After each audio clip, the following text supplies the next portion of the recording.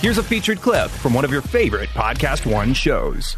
I don't have an ass, so I feel like I have to have something to be able to move. Squats, bro. Yeah.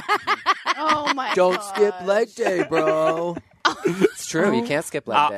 I'll need another 10 years of squats to get an ass. Just buy one. Oh, yeah, that's true. Yeah. I could just Transfer. I could get some ass shots. Yeah. Right? It's easy. What's in an ass shot? Does anybody know? I think your own fat. No. Don't they transfer your own fat to your butt? No.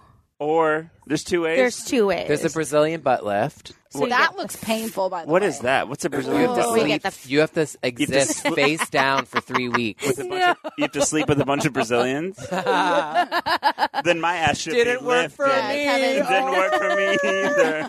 We just have to live face down for 3 weeks. I know lots of people that do sleep face down for 3 weeks. Though. Hey. Oh, Hey. sorry. Hey. PG-13. Sorry, No. guys. Don't have Brad Goreski back.